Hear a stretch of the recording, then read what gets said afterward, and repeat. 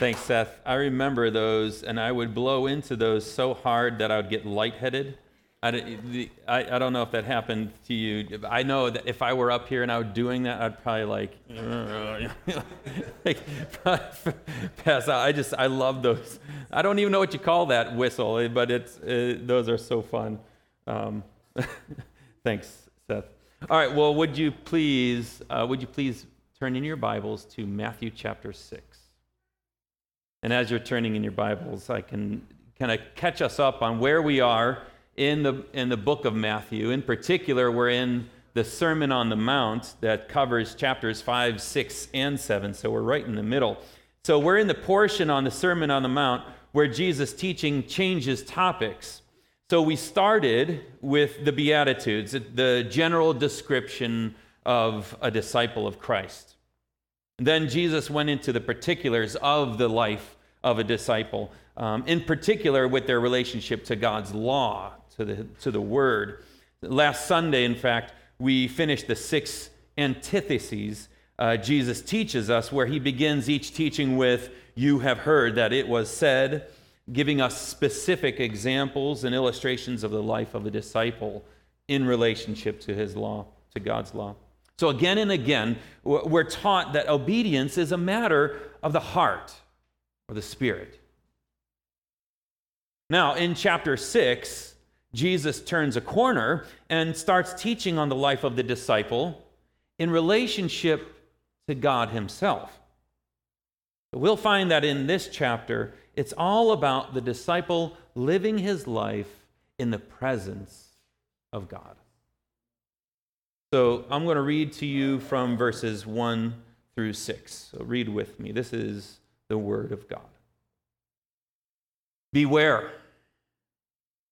Beware of practicing your righteousness before other people in order to be seen by them. For then you will have no reward from your Father who is in heaven. Thus, when you give to the needy, sound no trumpet before you as the hypocrites do in the synagogues and in the streets, that they may be praised by others. Truly, I say to you, they have received their reward. But when you give to the needy, do not let your left hand know what your right hand is doing, so that your giving may be in secret. And your Father, who sees in secret, will reward you. And when you pray, you must not be like the hypocrites, for they love to stand and pray in the synagogues and at the street corners, that they may be seen by others. Truly, I say to you, they have received their reward. But when you pray, go into your room, shut the door, pray to your Father who is in secret. And your Father who sees in secret will reward you. Would you pray with me? Father in heaven, we thank you, God, for your word.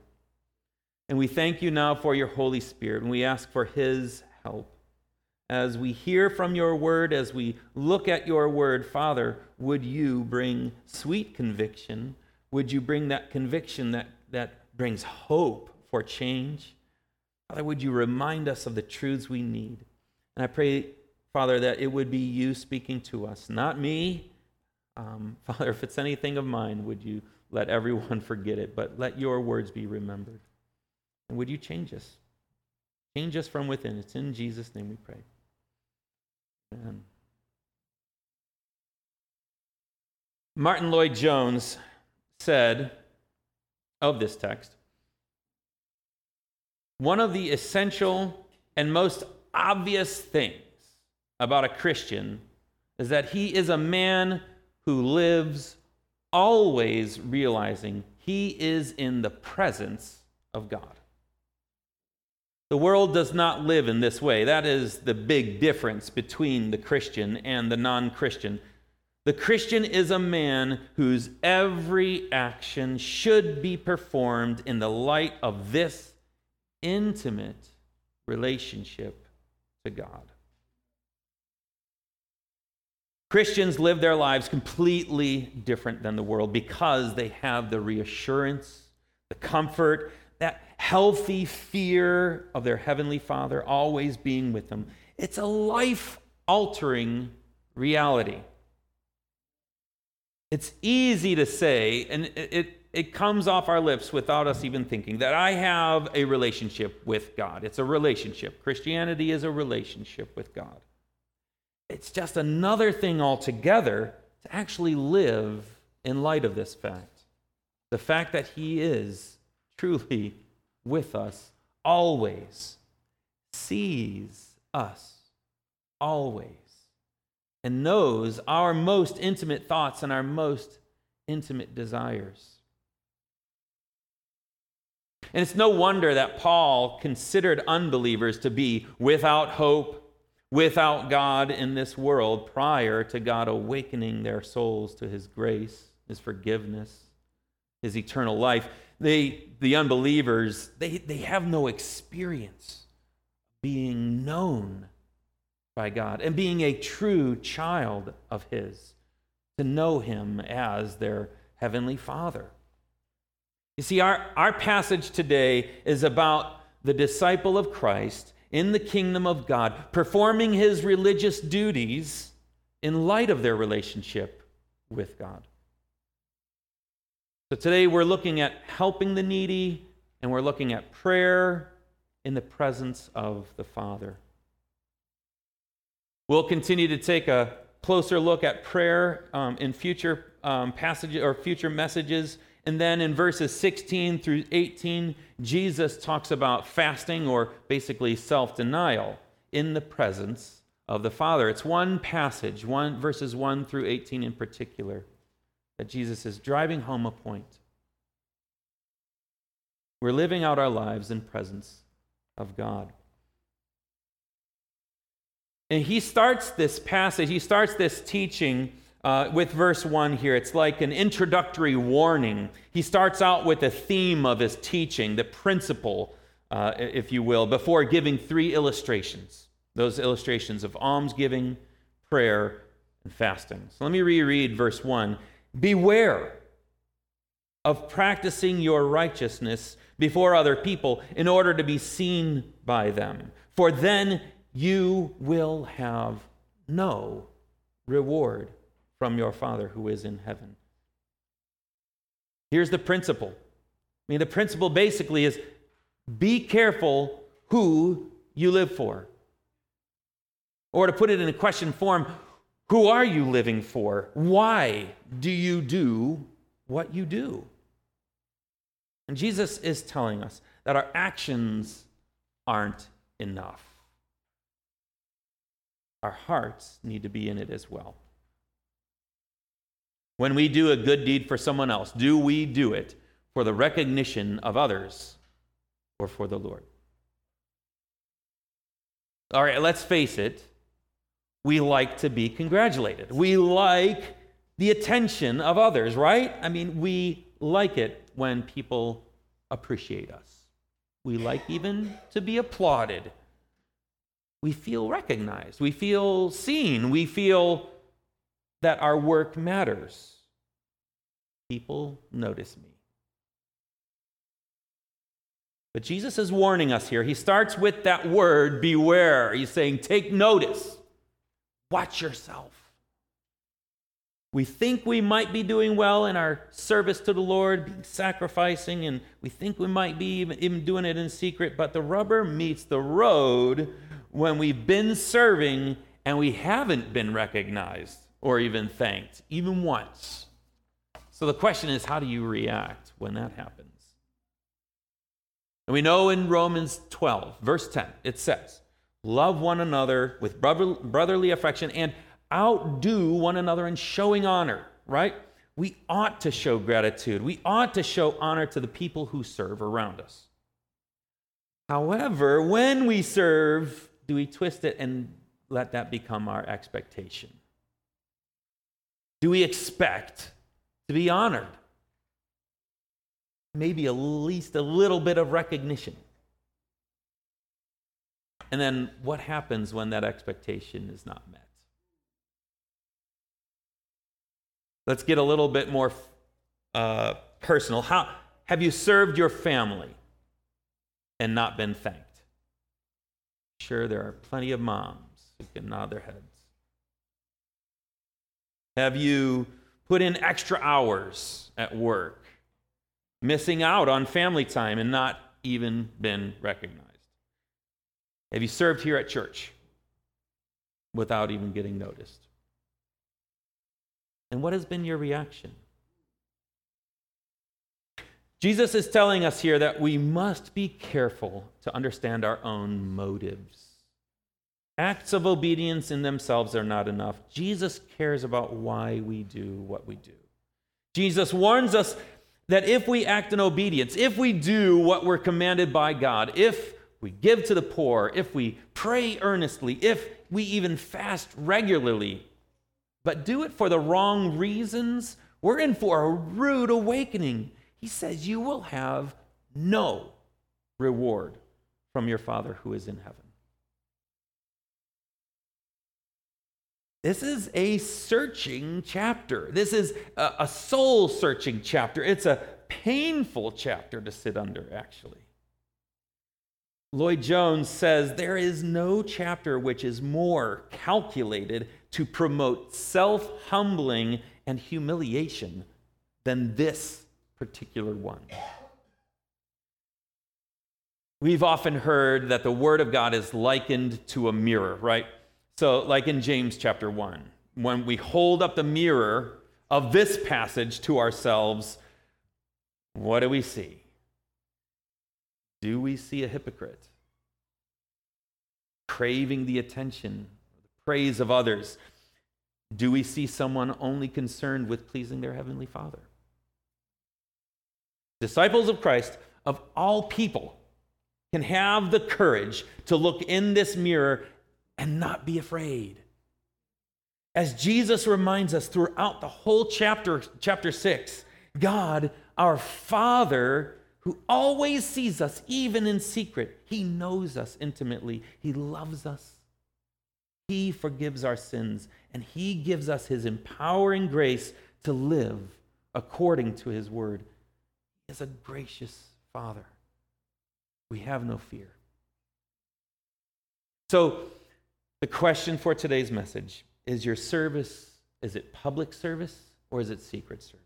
So those are my 2 points today. Public service and secret service. So talking about public service first, let's address the obvious here. Are we to practice our righteousness in front of others or are we not? I mean, Jesus says earlier in chapter 5, let your light shine before others so that they may see your good works and give glory to your Father who's in heaven.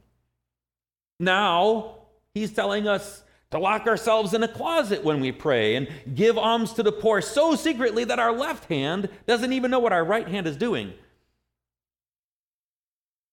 And that we are never to let on if we are fasting or denying ourselves.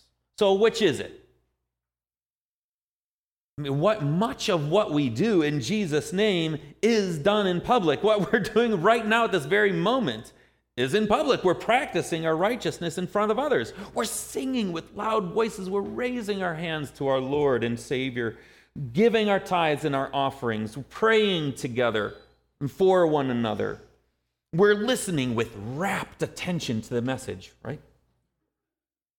Right?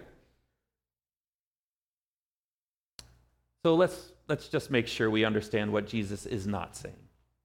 He's not saying that all forms of public religious observance are wrong and preclude any reward from the Father in heaven. Jesus Himself performed much of His ministry in public for the express purpose of others seeing Him. He prayed out loud so others could hear Him right before He raised Lazarus from the dead.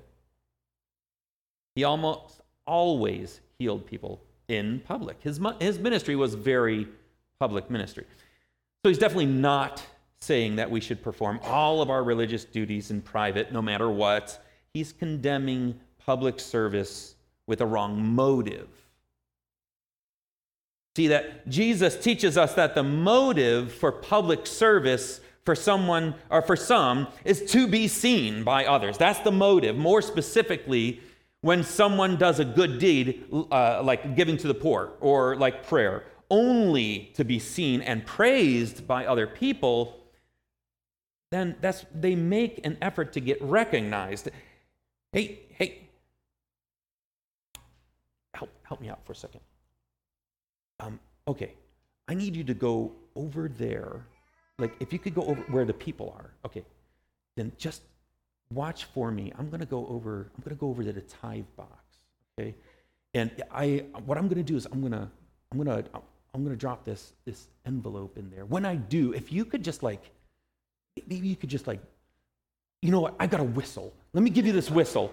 If you could just let people know, just say, oh, do you see Jake? Do you see how much he just put in? No, okay, it's empty. It's an empty envelope. But just tell them. Just say something like, "Did you see how much he just put in that tithe box? Man, what a great guy." Just say something like that. Like, do you need? I have an air horn. Do you need that instead? So, why would someone do that, right? Why would someone put on a show for the praise of others? I think Jesus is using a caricature here to drive home a point. Proverbs 29, verse 25 tells us, "The fear of man lays a snare, but whoever trusts in the Lord is safe."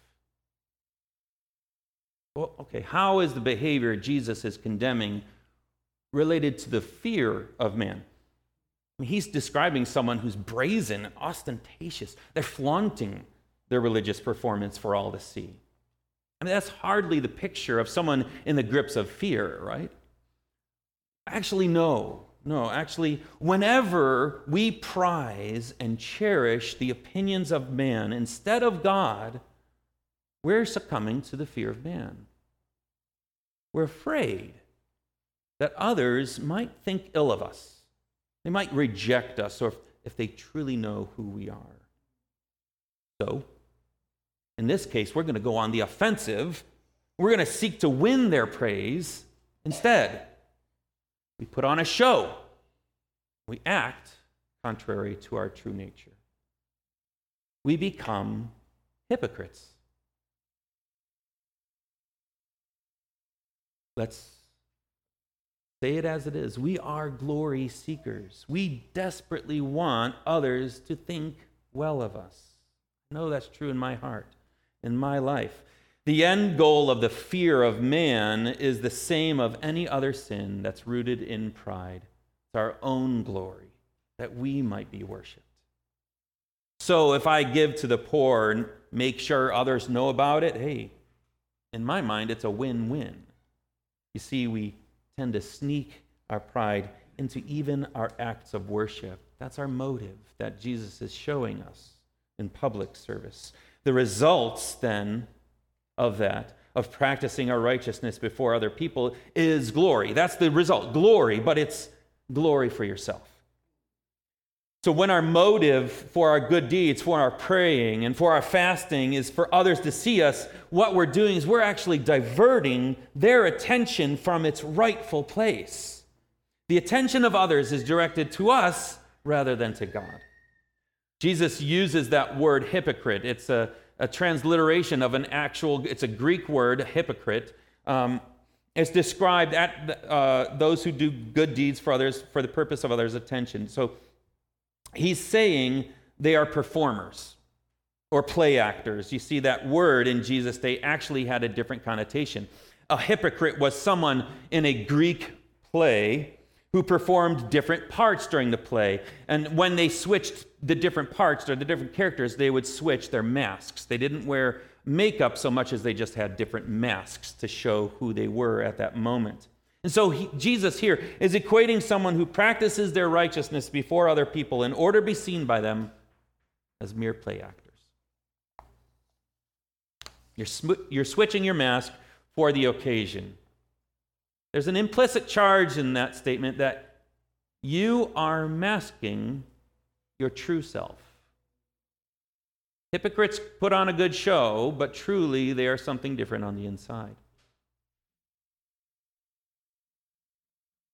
So for our public service, there's the motive that we're warned against. There's the results that we don't want, well, Jesus doesn't want, and then there's the reward. Anytime we practice our righteousness before other people in order to be seen by them, we get that reward that we are seeking. The reward is, well, their praise. And that's it. And that's only sometimes. Not all the time. People can sometimes many times see through a hypocrite.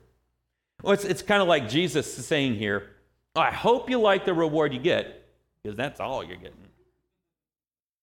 So here's the warning.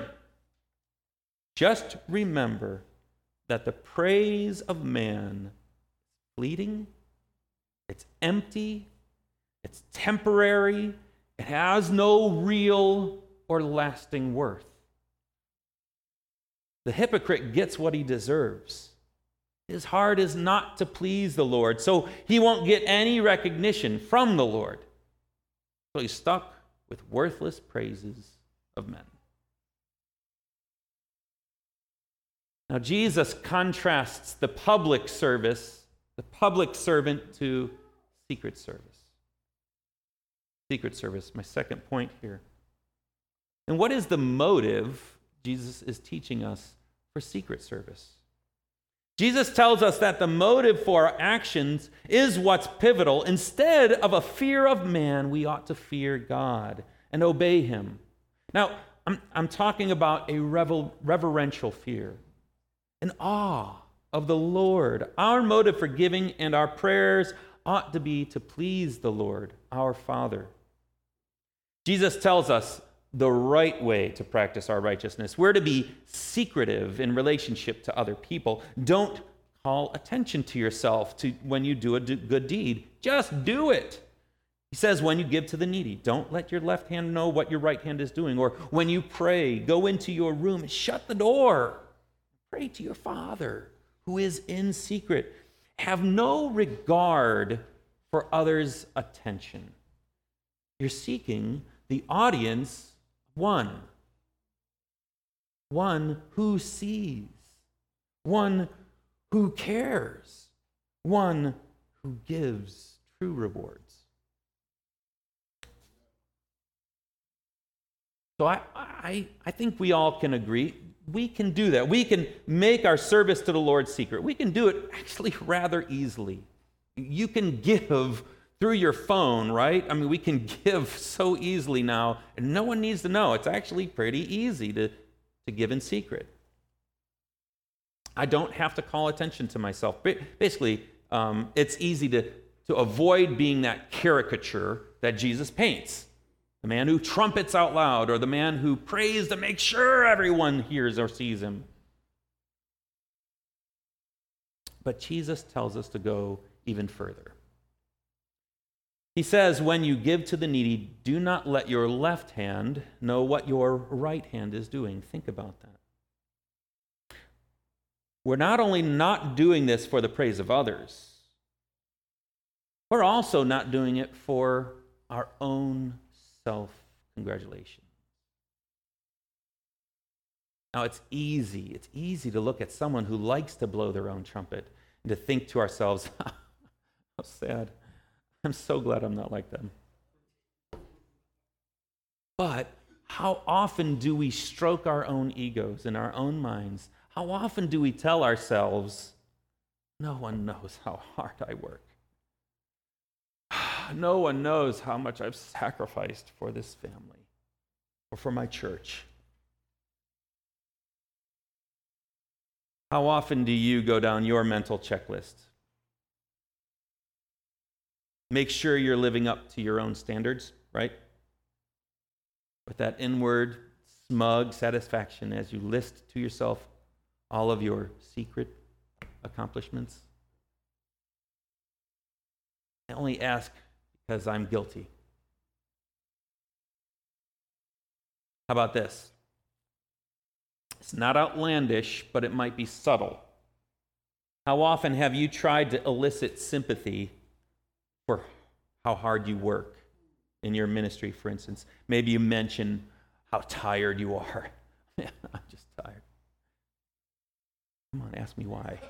Well, since you asked, I was up till like 1 o'clock last night serving the church, Yeah.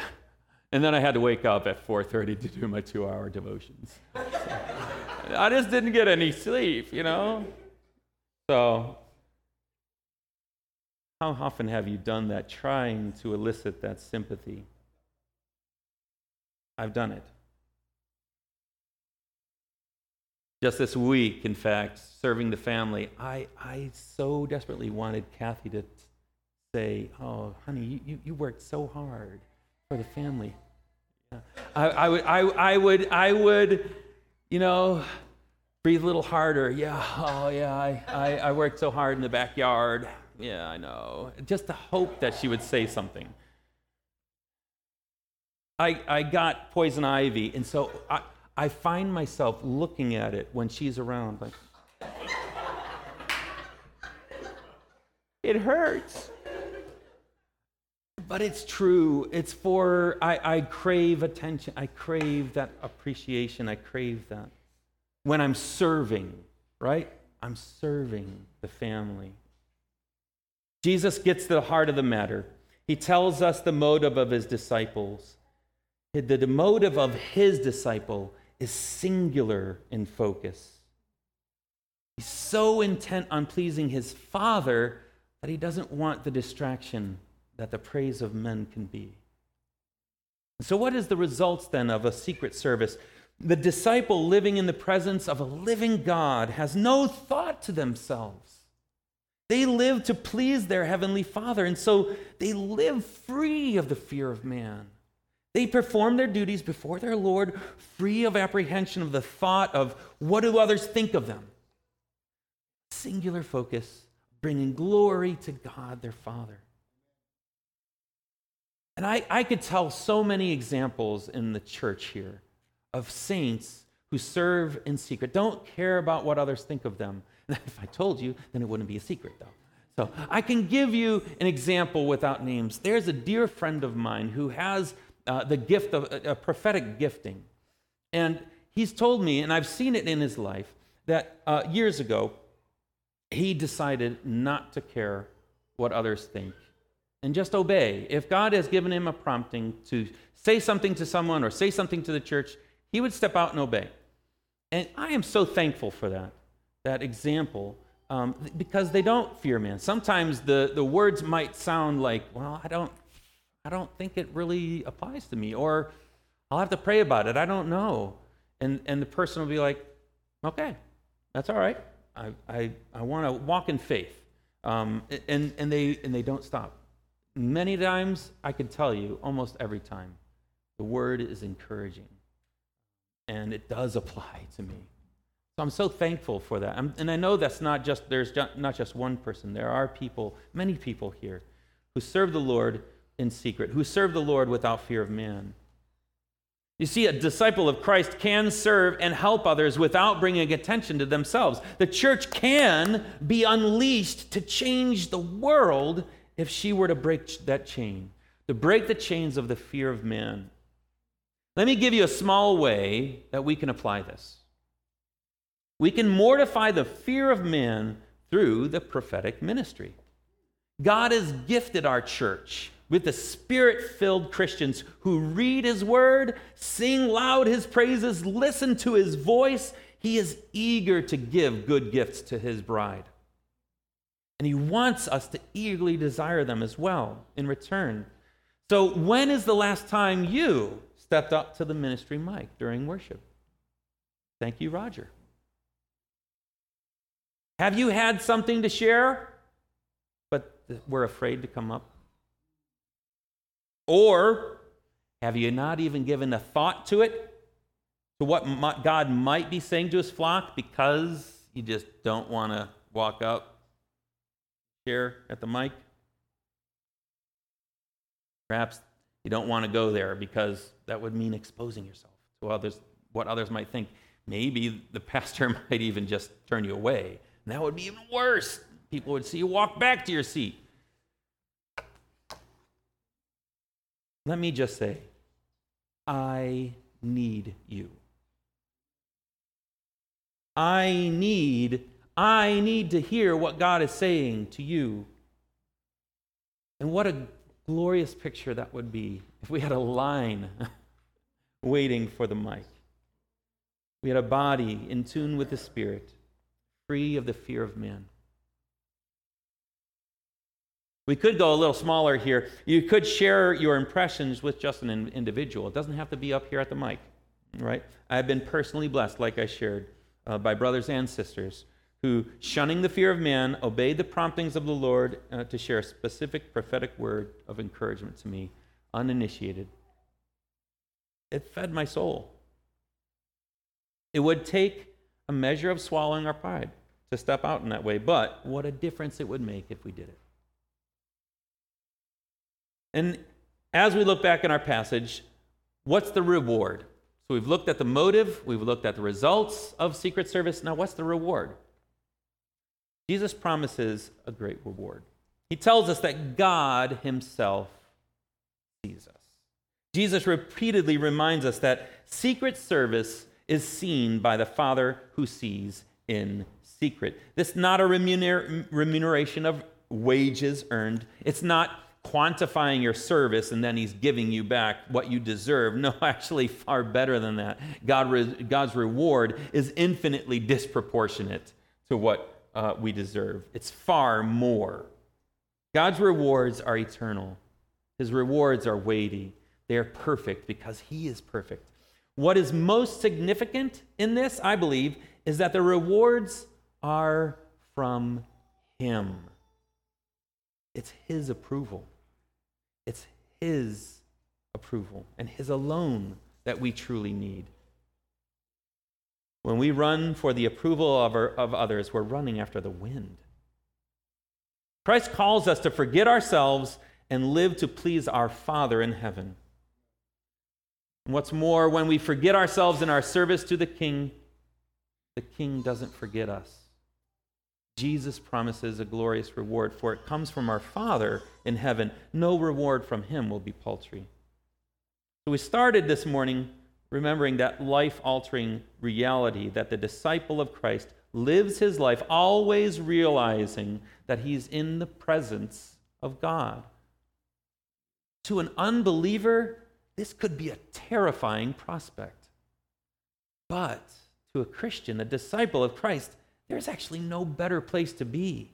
God is always with us, and he sees us for who we truly are, true, warts and all, but we don't have to fear. God's love drives out that fear. It drives out the fear of rejection. It drives out the fear of condemnation. It drives out that fear of what others might think of us. God's love is perfect, and it drives out fear. God's love displayed on the cross covers our sin with the blood of the Lamb. Let me read you another quote from Martin Lloyd-Jones. He writes, "We shall never get rid of self by concentrating on self. The only hope is to be so consumed by love that we have no time to think about ourselves." In other words, if we want to implement this teaching, we must look at Christ dying on Calvary's hill. Think of his life and all he endured and suffered. As we look at him, realize what he has done for us. The gospel frees us to serve in secret. The gospel tells us we don't need to fear that which is most dreadful, and that's the rejection of God, not man. On the cross, the Son was forsaken by the Father so that we don't have to be forsaken. And if we're forgiven by the Father, how can we spend even 1 minute worrying about what others think of us? And on a final note, Jesus did not throw words to the wind. He chose his words carefully. He's perfect. And there's a reason why he called God our Father several times in today's teaching. In fact, he says it a dozen times, I think, in the chapter alone. He's reminding us that the life of a disciple is a father-son relationship, a father-daughter relationship. He's our Father, always looking on us with love bursting from his heart, and he sees us. He sees the countless hours of service. He sees the sacrifice. He sees the sacrifices made for our loved ones, for others, the giving, the self-sacrifice. He recognizes our efforts. He doesn't just look our way to notice us. He sees. He knows. He's pleased. And I believe that is a word for many of us here. Many of us here might be feeling convicted, perhaps, or maybe have those thoughts of, does anyone notice? Does anyone see me? Jesus is saying, your Father in heaven, he does. He sees you. The hypocrites that Jesus warned us against, like the Pharisees, for instance, they didn't see God as their Father. They actually saw him and taught about him more like he was a slave driver. So do you want your reward from a slave driver, from a father? Would you pray with me? Father in heaven, God, thank you for your word. It is searching. It is convicting. We all seek our own glory in so many ways.